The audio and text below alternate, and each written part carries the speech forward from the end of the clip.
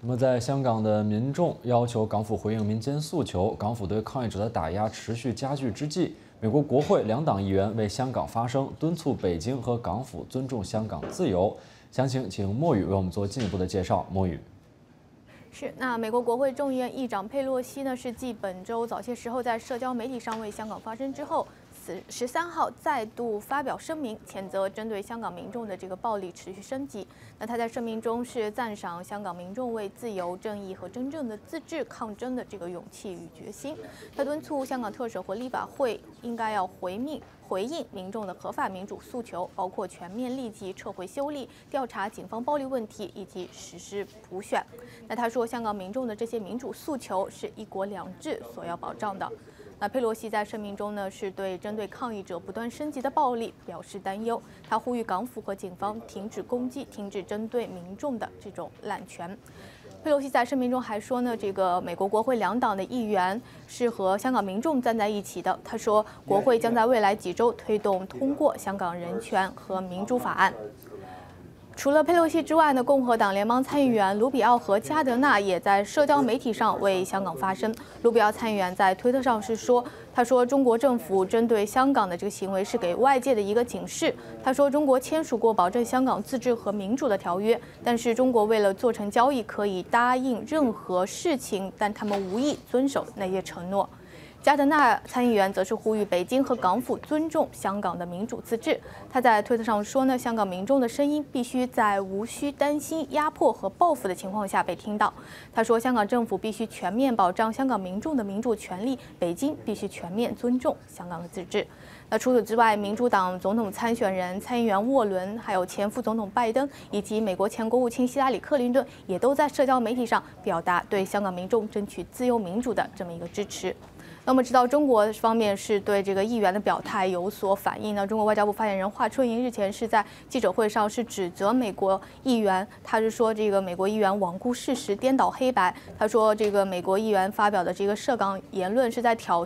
唆香港民众与港府和中央政府对抗，唯恐天下不乱。 那星期三的时候，众议院外交事务委员会的这个主席恩格尔和委员会成员麦克考是在一份声明中说呢，他们说香港民众的愤怒的根源源于北京对香港自治的侵蚀，没有所谓的外部势力。那他们还警告中国不要军事介入香港局势，他们担心说这个北京会像当年天安门事件一样镇压抗议。 此前，我们知道这个参议员多数党领袖麦康奈尔和共和党参议员科顿也发出过类似的警告。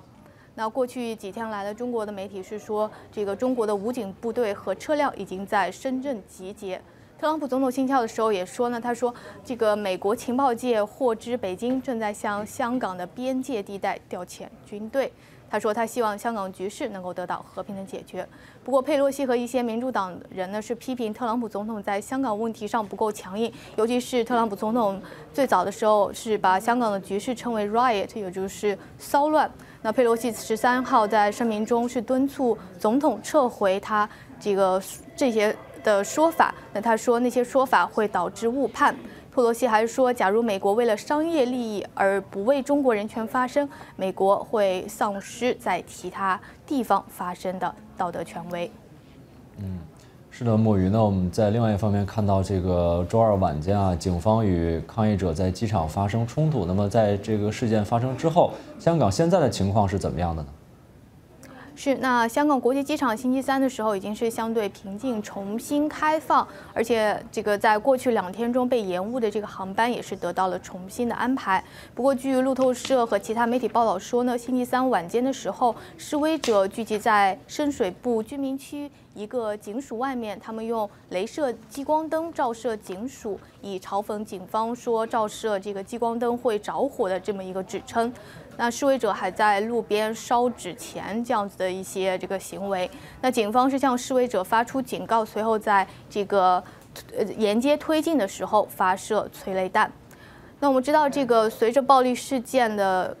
这个出现，以及警方使用武力的增加呢，一些报道香港局势的记者也是受到暴力侵害。 无国界记者组织呢就敦促香港当局要保护目前在这个报道香港局势的记者，保证他们的人身安全不受警察和暴徒的威胁。那与此同时呢，在美国数十名研究中国问题的这个学者是联署致信国会，那他们呼吁国会通过香港民主与人权法案。他们在信中说，他们对北京违背承诺、近年来对香港自治和法治的蚕食深感忧虑。他们认为，美国政府需要更多的政策工具来处理美港关系，而不仅仅只是汇报香港的现状，或者是取消对香港的这个特殊待遇。那签署的这个